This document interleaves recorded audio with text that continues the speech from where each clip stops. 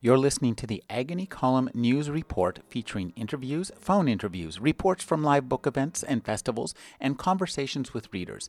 You can find additional news, interviews, book reviews, and more 5 days a week at the Agony Column website at trashotron.com/agony.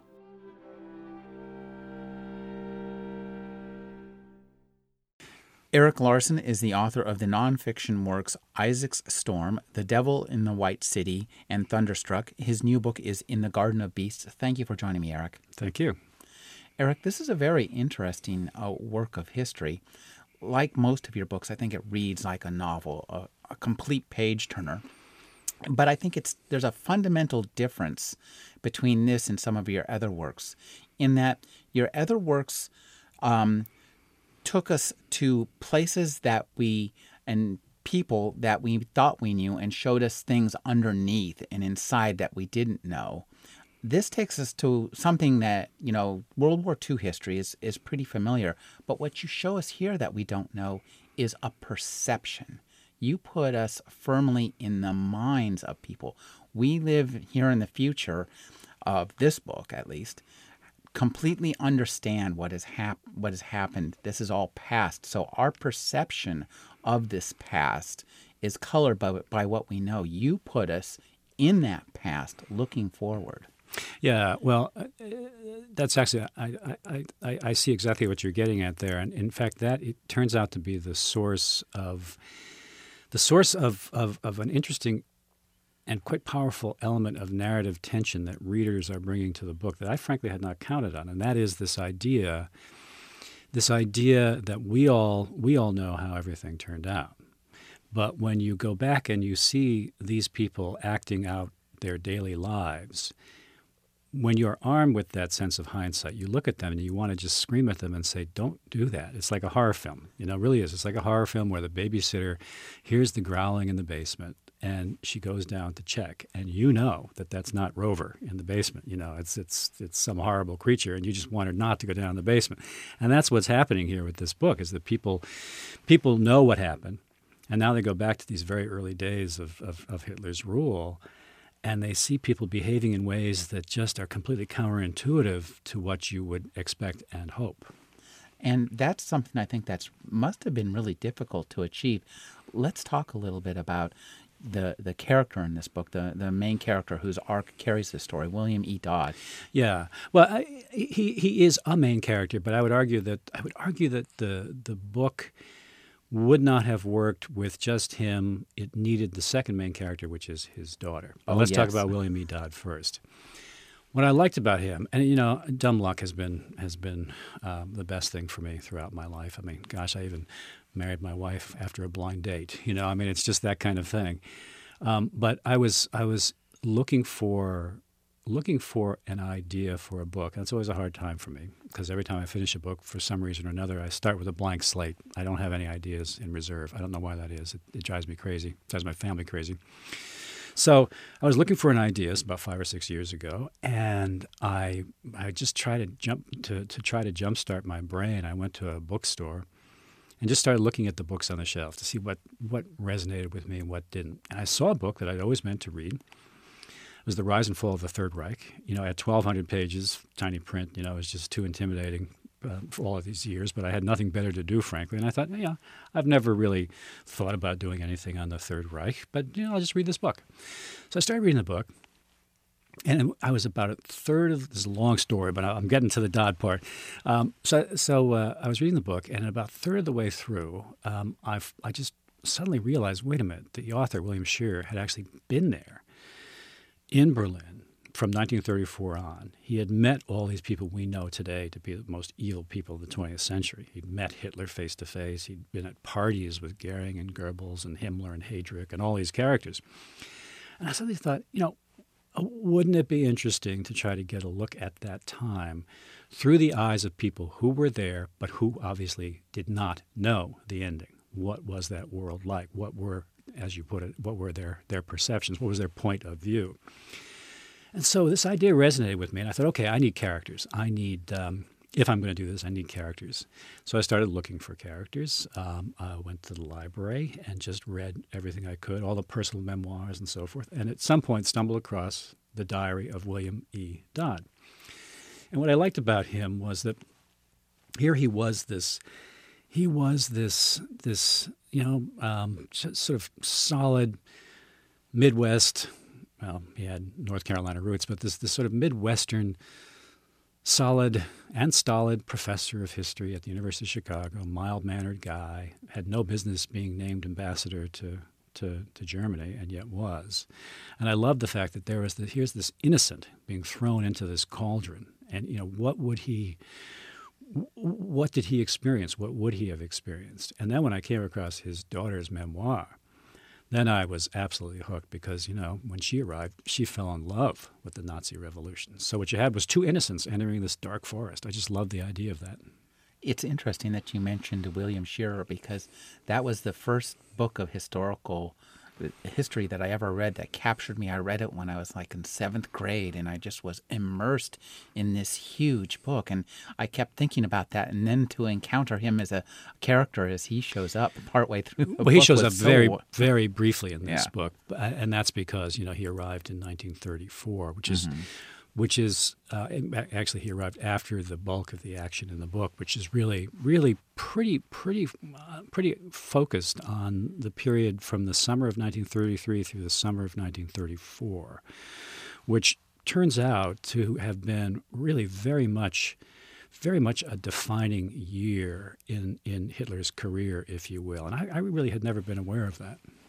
One of the things you do is to really do a great job with putting us in this place because when we think about Hitler in the Second World War, we kind of think about it fully formed there, this massive machine of evil. But he had to come from somewhere. Yeah. And you do a fantastic job of showing us how he went from somebody who had his hands on the wheels of power to complete tyranny. So, and that's a fascinating arc too. Well, yeah, it's interesting.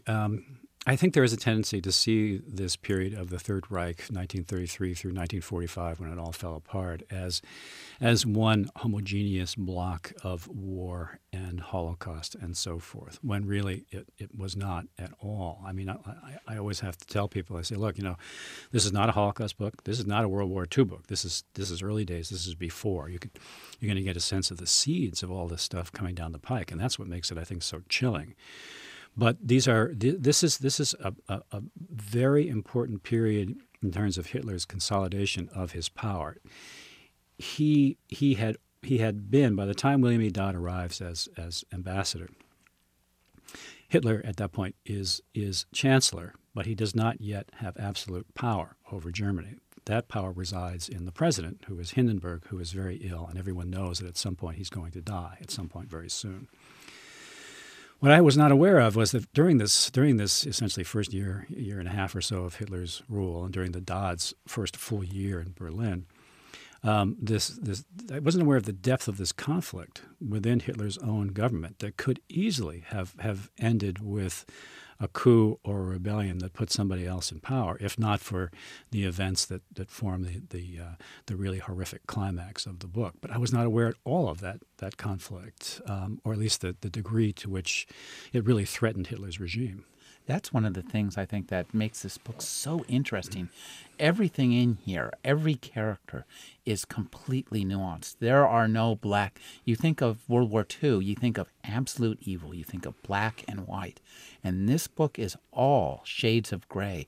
People, we think Nazis, the Gestapo, the Gestapo turns out to not, and at the beginning, to have had some, positive aspects. That's so fascinating. I wouldn't say the Gestapo necessarily had positive aspects, but I think what you're referring to is the chief of the Gestapo, Rudolf Diels, who was the first chief of the then brand new Gestapo. He was a very unusual character. Now, he only held the job for 1 year, and he was replaced by the really evil characters, Himmler and then his protege, Reinhard Heydrich. But Diels, first of all, Diels was not a member of the Nazi Party. He was a very suave, very debonair guy, a real hit with the ladies, considered a real, sexually charismatic guy. And he was considered by Dodd and the other diplomats in Berlin to be really a man of considerable integrity. He was the man, let's say one of your foreign nationals got locked up in one of Germany's burgeoning number of prison camps or ad hoc prisons that were run by the stormtroopers. You would go to Deals and say, look, help us extricate this guy from the stormtroopers. And Deals would do it, even if it required force. Now, one of the things, too, that's interesting is how complicated this you do a great job of giving us this a picture of the complicated politics of Germany that Dodd encountered and the complicated politics back home. Dodd was I love Dodd as a character because he's, he was a poor man. He worked himself up from the farm, and he had a lot of integrity. And he was, I love that you call him a Jeffersonian Democrat. He's a dyed in the wool liberal. Yeah, and he called himself a Jeffersonian Democrat. He loved the idea of his yeoman farmer roots, and that's one reason he maintained a farm in Virginia, which was his soul country. I mean, that's where he just loved to be when he wasn't in Chicago, doing his teaching and running the Department of History. But he was a very compelling character to me, precisely because he was so wrong, at least initially, so wrong a choice for Berlin. And one reason he got selected, one reason Roosevelt chose him, is and really to Dodd it sort of came out of the blue is how he described it. But one reason Roosevelt chose Dodd is because A, he knew German, but B, because nobody else wanted the job. And it's interesting. His choice of Dodd is interesting another way because it testifies to the idea that at least in 33, 34, we think today of Hitler's Germany that it must have been foremost on everybody's mind all along, from 33 on. It wasn't, obviously. I mean, there were other matters that seemed far more important to Roosevelt and to his administration. Berlin, Nazi Germany, was obviously an interesting area with some unfortunate things that were happening, but it wasn't high on the radar screen. Otherwise, why would you appoint this really ill-equipped history professor to be your ambassador to Nazi Germany? So that was another kind of interesting element there.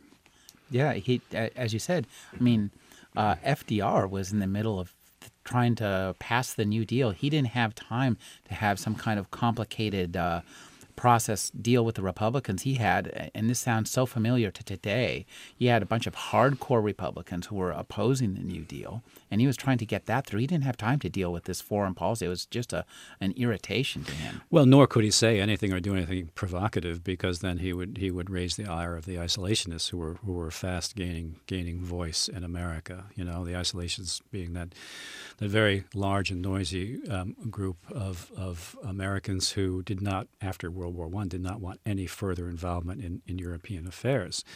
So here you had Roosevelt, whose priority was to get the New Deal passed. His priority was to drag America out of the Depression.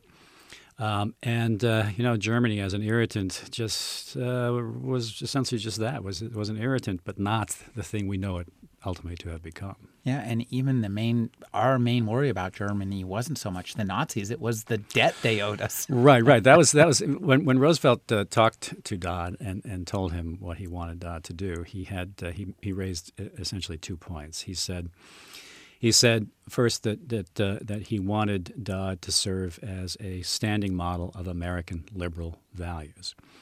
And second, he wanted Dodd to work on getting the Germans to repay a $1 billion plus debt that Germany owed to American creditors. Now, $1 billion doesn't seem that great today in terms of international debt, but at the time it was huge, and it was seen as one element, one piece of all the things that had to happen to help America get out of the Depression. So that was a priority. Interestingly, Roosevelt also told Dodd that as for the so-called Jewish question or Jewish problem, which is how the Nazis managed to hijack the conversation from the beginning, referring to it as a question or problem. With regard to that, Roosevelt told Dodd, he said, there's not much we can do for Germany's Jews. what we can do is we will do everything we can for Americans in Germany who are of Jewish extraction, but we can't do anything officially on behalf of the Jews in Germany. And again, there he was getting at this idea that to be provocative at that point in terms of international busybodiness would be to raise the ire again of the isolationists. Now, Dodd, from the beginning, didn't really fit in with the diplomatic corps because he wasn't a member of the Pretty Good Club, was he? Yeah, exactly, and that was another very appealing thing. I mean, here Dodd was an outsider from the get-go. He did not go to Harvard. He was not independently wealthy, unlike the rest of the top diplomats and foreign service guys. And one of them had described this realm as a pretty good club. Which is actually a pretty interesting assessment of the Foreign Service and the Diplomatic Corps, because it cut to the idea that these people were all of the same class and all of the same background. Harvard again, Harvard, wealth, and so forth. So here comes Dodd, picked directly by Roosevelt, not by the Secretary of State, picked directly by Roosevelt. Roosevelt loved to do that, incidentally. That was his M.O., was to choose people within departments that, by all rights, should have been hired by the people who led those departments. So Roosevelt picked him directly, and he was an outsider from the very beginning, and this led to untold problems for Dodd. Now, I think one of the things I think you do so well in this book, again and again, is give us this perception of the people on the ground. So you immerse us in Dodd's, he has his family life, he has his wife is there, his son is there, and his daughter is there. And Martha is a very interesting character. I mean, who knew she would end up sitting at a table between Carl Sandburg and Thornton Wilder, and there's a great letter in here that Sandburg sends her while she's in Germany. Yeah. No, I mean she had by the time she got to Germany. So we see, part of what appealed to me here is that I am the father of 3 daughters, right? So I love the idea of this dynamic father and daughter in this new strange place. I love the fact that there she was in love with the Nazi Revolution. There was Dodd, initially trying to maintain this objective stance and so forth. But, here she was arriving in Berlin at the age of 24. By this point, she had already had an affair with Carl Sandburg. One of the delights of research, I should say, this is why I always do my own research, is that at one point in the Library of Congress, I came across a file that had a little clear archival plastic envelope in which were 2 locks of Carl Sandburg's hair. Both really fairly thick little locks of hair tied with black coat thread, and I can tell you he really was as blonde as his photographs show. Also, the hair, interestingly, was really quite coarse. I don't know why that matters, but it does. So she had an affair by this time with Carl Sandburg. She was good friends with Thornton Wilder. There was no sexual interest there, obviously. She had by this point had broken 2 engagements to be married and was in the midst of divorce proceedings to get out of a marriage that had lasted a very brief time and that she, in fact, had kept secret, even from friends, not from her family, but from friends.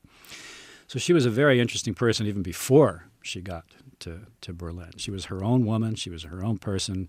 And Dodd, to his credit, gave her, absolute, unlimited rope, to do and be whatever she wanted to be. Now, here you are researching the story of these people.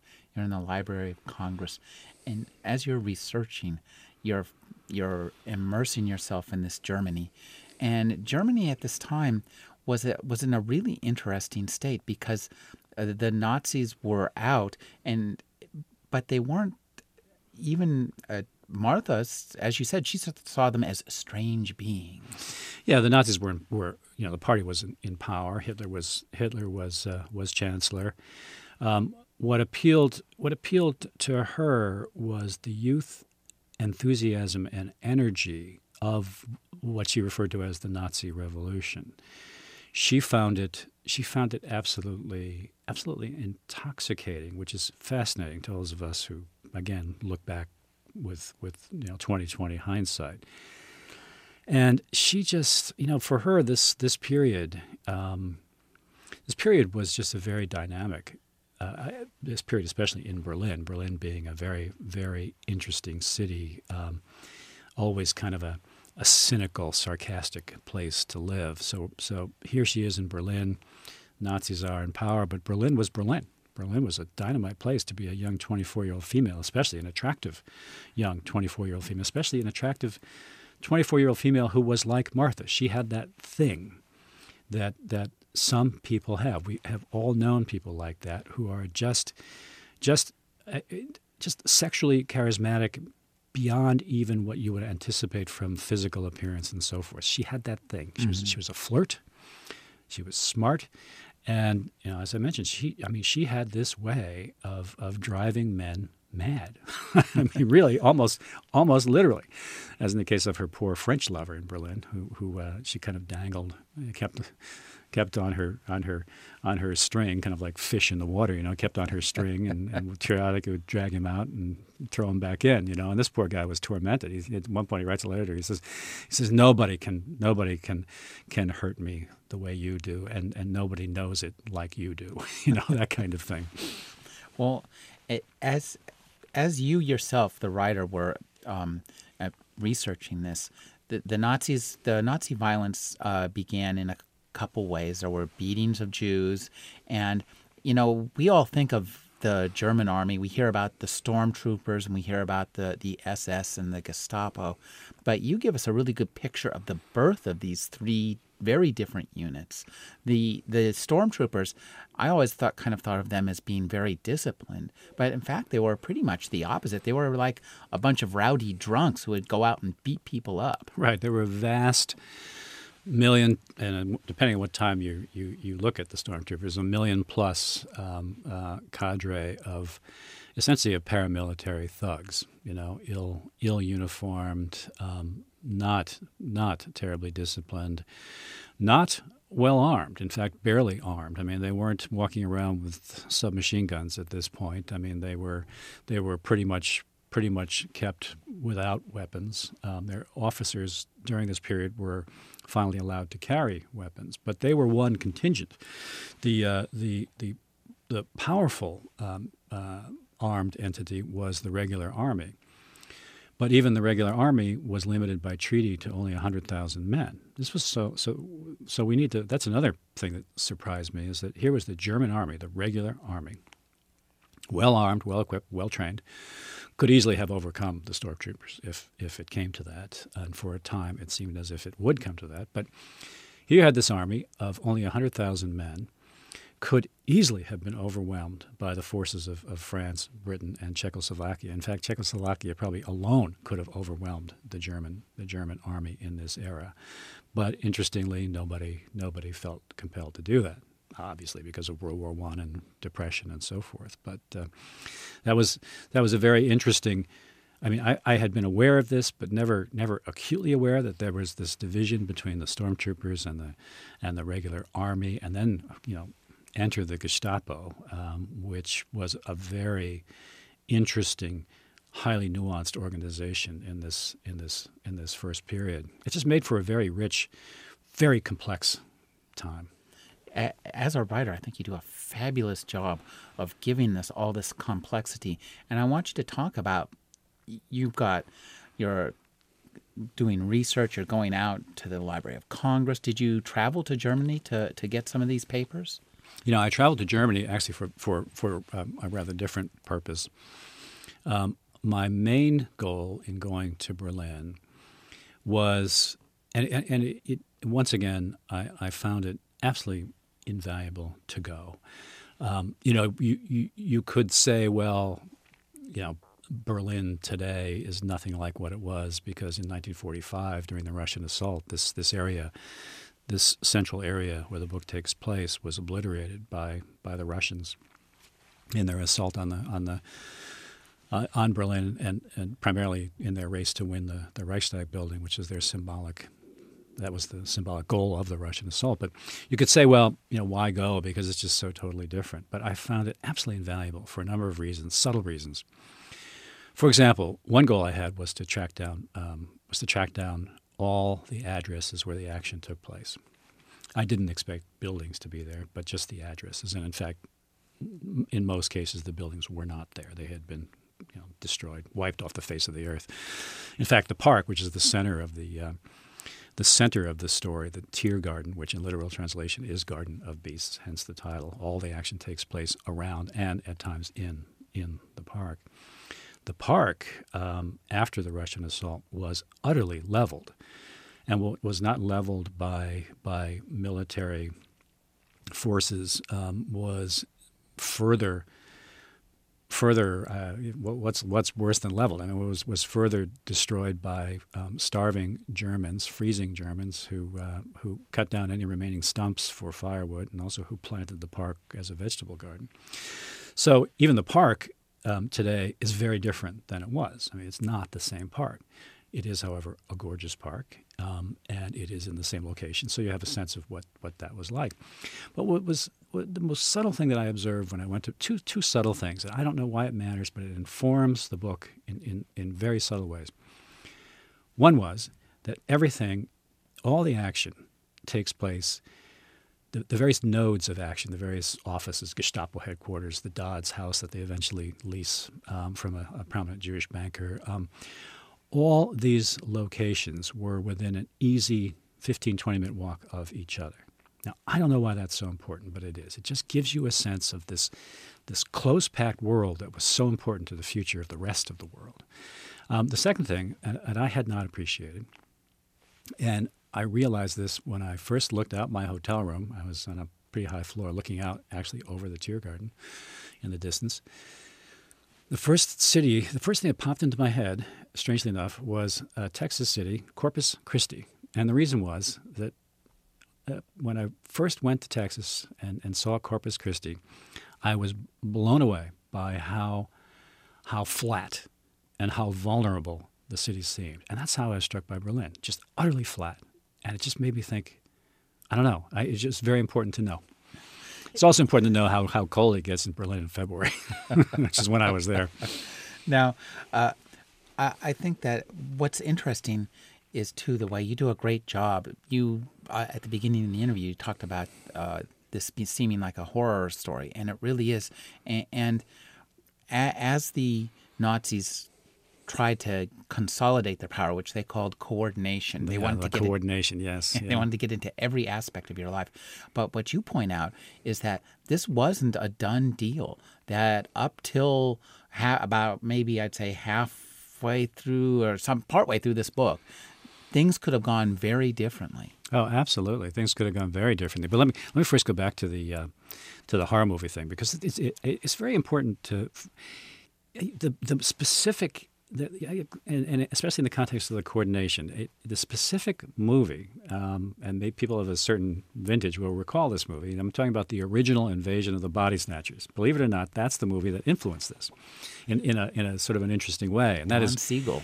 Yeah, what? Don Siegel was the director. That's the one with who plays the doctor who comes back from Howard Keel, is it? No. Anyway, so the original Invasion of the Body Snatchers, where this guy returns to this town and finds everything changed in subtle ways. And he just can't put his finger on it until like halfway through the movie when, of course, then it turns out to be seed pods. In this case, it's Nazis, But the thing about the movie that resonated with this particular period in German history, this coordination, which was a deliberate plan by the government to bring people in line with sort of the Nazi ethos, is that it happened in some very subtle ways, but also very suddenly. So people could go away on vacation. Let's say you went away abroad for a month or so, and you came back to Berlin, and you would find your village completely changed in some very subtle and some not so subtle ways, but you would find even the way people dressed was different. Their haircuts were different. The way they related to you was very different depending on their perception of you. Were you suspected of being Jewish? Were you suspected of being harboring feelings antithetical to the or opposed to the Hitler hierarchy? And it just struck me that that's a very creepy thing to leave a country and then come back and find your surroundings utterly changed. It was just creepy. So I liked that resonance with the invasion of the body snatchers. Well, it also there's a real burgeoning and justified sense of paranoia, and we think of today of living in a surveillance society, but that's not new. That happened back then, and the Tiergarten plays an important part in this book for that very reason. Yeah, and I think that was one of the sort of nice, interesting little elements that I discovered as I was doing the research, is that as the fact of Gestapo and other agencies were also spying, but as the fact of Gestapo surveillance became more and more obvious and clear, even though, hard actual evidence, like in the part of the Dodds that their house was bugged, was hard to come by, but they were certain that their house ultimately was being bugged by the Gestapo. What this surveillance culture led to is it made the Tiergarten one of the few places where you could actually take a walk with somebody and talk openly and with the confidence that you weren't being eavesdropped upon. It was one of the few places where you could just, now we can talk. And in fact, Ambassador Dodd would fairly routinely arrange meetings with his counterparts, France and Britain in particular, to go for strolls through the Tiergarten to have private conversations, especially Sir Eric Phipps. So there's these charming little communiques that I found where Dodd will write a letter to Sir Eric Phipps and say, I wonder if you'd join me for a walk tomorrow at 11 o'clock in the Tiergarten, meet me at such and such a corner, and just the idea of these diplomats just kind of strolling through this lovely park, having their conversation, and all around them, was this darkening surveillance culture, this growing oppression. It's just made a sort of a nice, charming element to me. Dodd's job was pretty difficult and not at all what he anticipated. He had to deal with a lot of, and this book too, I think nobody can read this book now and not think about a bunch of very different, disparate things that are happening right now in this world today and think, wow, what's happening here reminds me of that. I thought of Iran, I thought of the Tea Party, I thought of everything in between. Right. And one of the things that was happening was that American citizens were being, occasionally being beat up by SA and sometimes maybe Gestapo. SA primarily, the stormtroopers. Yeah. The stormtroopers. And then Dodd would have to deal with that. Yeah. That's an element that surprised me too. Let me talk a little bit about the whole issue of violence, for example. Very complicated in this first period. Early on, in the several months after Hitler became chancellor, a number of things happened. There was the famous Reichstag fire, which triggered this spasm of official violence against Jews, communists, social democrats. It was a party anyone perceived to be a source of opposition to Hitler. Violence on an outrageous scale, killings, beatings, ad hoc camps, prisons popping up all over Berlin. But this trailed off rather dramatically. It trailed off to the point where by the end of 1933, Dodd's very skeptical and very cynical consul general, an American named George Messersmith, not to be confused with the German aircraft designer. They had no relationship. But even Messersmith was moved to write in a dispatch that violence against Jews had fallen to almost nothing. Physical violence had fallen to almost nothing at this point. He noted as well, however, that it had been replaced by something much more oppressive and intractable, and that was people were being forced out of their jobs by various Nazi measures and so forth. But you had this very interesting sort of lull in physical violence against Jews and against everyone. But there were these periodic incidents. They happened probably about once a month, and the pattern was always startlingly similar. An American would be traveling in Berlin, would be, say, window shopping on Friedrichstrasse.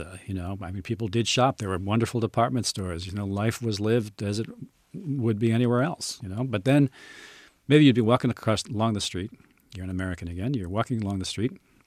A stormtrooper parade would come by. Stormtroopers were often parading. They would often have a band. They'd be marching along with their banners and their thuggish ways and their really sloppy uniforms and fat, skinny, short guys, the whole deal. And the requirement was that, for Germans, was that when you saw one of these formations come by, you had to stop and do the Hitler salute. Americans didn't buy that. And in fact, officially, Americans were not required to do the salute in the way that Germans were. Stormtroopers didn't really see it that way. If you didn't salute, they'd beat the hell out of you, and that was what was happening from time to time. And so Dodd would have to deal with those situations. In fact, the book opens with a particularly horrific moment before Dodd arrives, involving one such really severe beating. But I was not aware of this happening. I wasn't aware that Americans were being beaten up in 1933 in Berlin. So that was another little interesting, little complex element. And who did Dodd go to for help? He went to Rudolf Diels, chief of the Gestapo, and Diels was very helpful in quelling stormtrooper violence. He in a couple of cases took armed forces to steal people that the stormtroopers were holding. So there was that element of conflict as well. Now, we also have Martha, who, among her many lovers, just to make things even more entertainingly complicated, is a gentleman named Boris. And Boris bears a certain resemblance to somebody who was associated with a flying squirrel. Yeah, well, Boris is that's very well put. Boris Badenov, I assume, is who you're referring to. But Yes. this is Boris Vinogradov, who was. We don't want to give too much away about Boris, but let's just say Boris Vinogradov was a secretary, meaning a diplomatic official in the Soviet embassy. He and Martha meet at a dance club, and to hear them both tell it, it was essentially love at first sight for both of them. Boris was well over 6 feet tall, really handsome guy, and here's Martha, all of 5'2", and they fell in love, or so it seems at that point.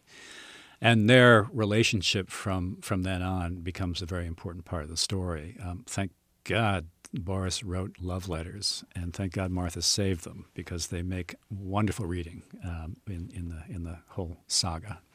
With this very surprising, I think, end that maybe we don't want to talk about. No. It's really fascinating the way all this plays out.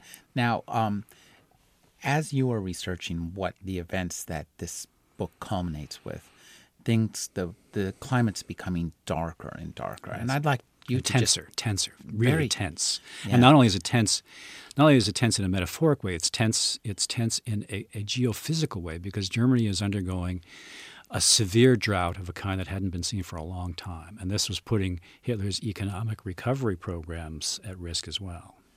Now, I'd like you to talk about you as an author immersing yourself in this increasingly dark and despairing climate.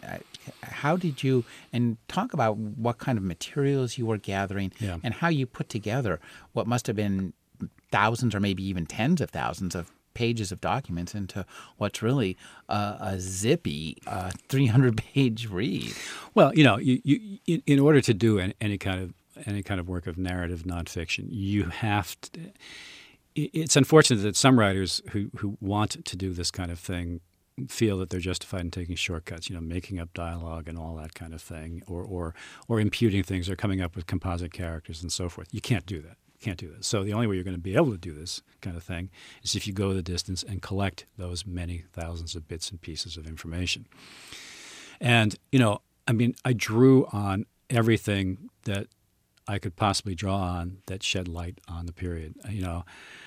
Vast numbers of documents from the Library of Congress, from the National Archives, an amazing trove, 2,000 plus pages from the University of Delaware, Newark, Delaware, where George Messersmith had filed his materials in one of the most beautifully archived collections of documents I've ever seen. Thousands of pages with his acute observations. He was known as 40 Pages George, which gives you an idea of how long these documents were.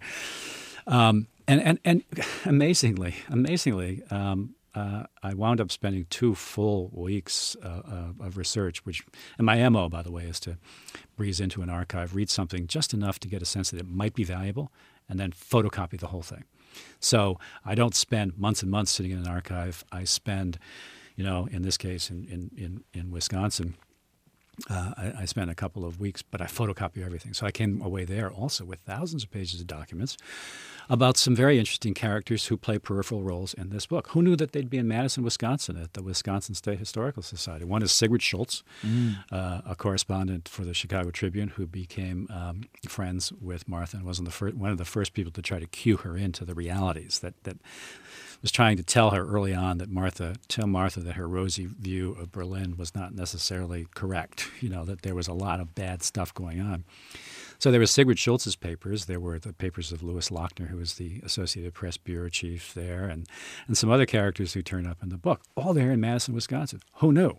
So what I try to do is I draw on all these little bits and pieces and many other sources, both published and unpublished, some online resources like there are some wonderful documents that have been declassified in the last few years, the so-called Venona intercepts, talking about which reveal communiques involving Martha at various points, and also KGB documents and things like that. So you put all these things together, but the key is to mine them for the little bits and pieces that need to appear at particular points in the chronology of the story. That's what I do. I take the story and break it down into its bits and pieces so that everything is in the right place at the right time, so that we experience that story the way the people who lived at the time experienced it, ideally. Like we see what happened that day, and we don't make any judgments about what was going to happen, 10 years hence. It's what they saw that day, and when you restrict yourself to that point of view, interesting things happen. It's what makes the book such a pleasurable reading experience because, as you say, we have this full knowledge of what happened. But when we read this, you get a really great and different picture of how it felt on the ground. And you can understand how these things happen. It makes it much easier to understand how Nazi Germany came about. You always ask why, and you always say it can't happen here. Boy, that's the last thing you're going to say after reading this book. Well, yeah, and one of the interesting responses, and I don't know what to make of this, frankly. It's interesting, and I'm totally relieved by the reception of the book, but I'm also just a little bit troubled by it, because what I'm hearing is that from both ends of the political spectrum. On the one side, you have people who say, oh, boy, this reminds me a lot of the Tea Party and Sarah Palin and all that stuff, right? Mm-hmm. But at the other end, you have another group, surprisingly large and vocal and not shy about expressing this group, who think that Obama is Hitler.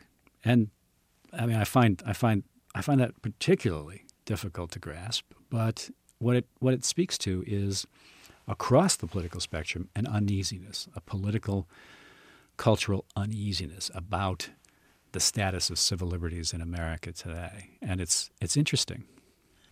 As a writer, I think one of the things you do in terms of a nonfiction format to make this much more readable is, while you have notes, you don't have footnotes. And I think that makes it really, it's such a pleasure to read. And all you have to do, I just kind of set up a dual bookmark system so I can kind of flip back and forth and see. Well, of course, the goal is that you don't flip back and forth, that you wait until the end of the book. I mean, the point, we should be clear. I mean, a footnote, the traditional footnote is one of those little teeny numbers in the text, and then it refers you to a footnote at the bottom of the page, or maybe at the end of the book. But I prefer the approach that a lot of I think the better histories follow, which is that at the end in the source notes you see a little snippet of a quote or something tied to a specific page, and that's how you find the thing that you're looking for. It's not a footnote per se. It's an end note or a source note.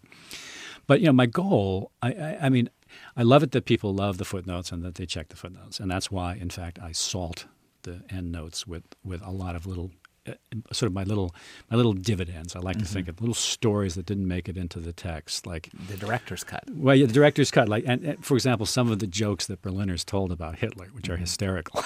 You know, I mean, who knew that Berliners were telling jokes about Hitler, right?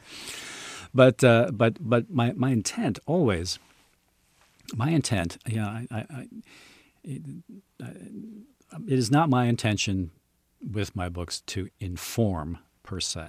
You may use my books in your PhD thesis if you want. It's fine. Everything's good and accurate, or as accurate as I can get it. But it's not my intention to inform. It is my intention to create what I like to think of as a historical experience. My goal is that people will begin one of my books and emerge at the very end with this feeling that maybe they have lived briefly in this past time. If they want to flip to the footnotes, that's up to them, but I prefer they wait. Wait till the end. It's and we talked a little bit about this before with Thunderstruck. This is a world-building experience. You build for us a world in the same way Tolkien builds Middle-earth. You build... Only he made it up. He made it up. But I think this is as rich, and I think it's also, in some ways, as foreign. It's as weird because we just don't it's hard for us to have grasped how they saw it. And that's what's the difference, I think, with your books is you give us the perceptions of how they saw it, not just what happened. Yeah, and actually, you know, thinking about it, I kind of like your reference to Tolkien because really what we're talking about here is a nonfiction Mordor. You know, these are the hobbits, you know, our little hobbits, the Dodds, going into the land of Mordor. Only it's all real. It's all nonfiction. And you know, the beauty of that is that you know, you have no choice but to adhere to the historical record. You can't. I mean, I suppose some might try to, but you can't leverage the material to make somebody seem more heroic or less heroic than they are. That's why, you know, I make a point of saying, you know, there are no Oskar Schindlers in this book. There are no out-and-out heroes. But what you have are very nuanced people moving through a very complicated time. And in the case of the protagonists, both when you look at the ledger carefully, you realize that, well, they aren't necessarily out-and-out heroes. You know, Martha never buys a submachine gun and tries to blow away Hitler, you know. While they aren't out-and-out heroes, when you look at the ledger, the balance is tipped toward the heroic. I agree, and I think it's also, I love this word nuanced you use. I think that and complicated, that's what's really great to read this book. This is a very enjoyable book to sit down and read. And in spite of how dark and despairing parts of it are, you really make it a pleasure to read and immerse ourselves and put ourselves in this world, in part because you give us the complexity and the richness of it. Well, that's really great to hear. But, you know, I think one of the things that I hope helps with that is that, you know, there are certain little details that I always look for, and I can go a whole day, and if I want to find one such little detail, you know, I'm happy. But little things that to me at least, lit my imagination. For example, just the fact, I mean, who knew, just the fact that in this area, 1933-34, Joseph Goebbels, this guy who was one of the ultimate Jew haters of history and the minister of propaganda and thoroughly evil, who knew that in 1933-34, Joseph Goebbels was a coveted guest at parties because he had a great sense of humor. A vicious sense of humor, but he had a great sense of humor. Yeah. And wasn't he started out as a pig farmer, didn't he? You think you're thinking of Himmler. He was a chicken farmer. Chicken farmer. Himmler didn't have much of a sense of humor. Himmler was, well, he was a piece of work. But yeah, and also the fact that Hermann Goering was considered the guy who ultimately built and ran the Luftwaffe, which of course bombed London almost to submission. But here's Hermann Goering in this period also was considered one of the better men of the regime. You know, again, if you had problems with the stormtroopers, you could go to Goering and complain, and he would, if he felt it appropriate, he would take action. But Goering was essentially, as it turns out, and he was a young man. The top guys, apart from Hitler, were in their 30s. Goering would he was essentially a 300-pound 9-year-old. I mean, he had this enthusiasm for toys, for uniforms. He would always constantly crafting a brand new uniform. One moment he'd look like a 300-pound wood sprite, and the next it would be this all white, resplendent white uniform. And but he was also known to be utterly fearless. He had very much dignified himself during World War I as a flying ace. He was said at one point to have hung upside down from an aircraft in midair. He was a very, very much a heroic character in the German military tradition. And then here he is in 1933, 1934, suddenly in a position of great power. And only later does he reveal his truly lethal characteristics, as he does in the climax of the book.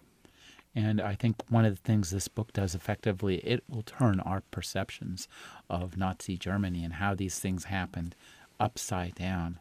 I've been speaking with Erik Larson. His newest book is In the Garden of Beasts. Thank you for joining me, Erik. Thank you very much. This is great.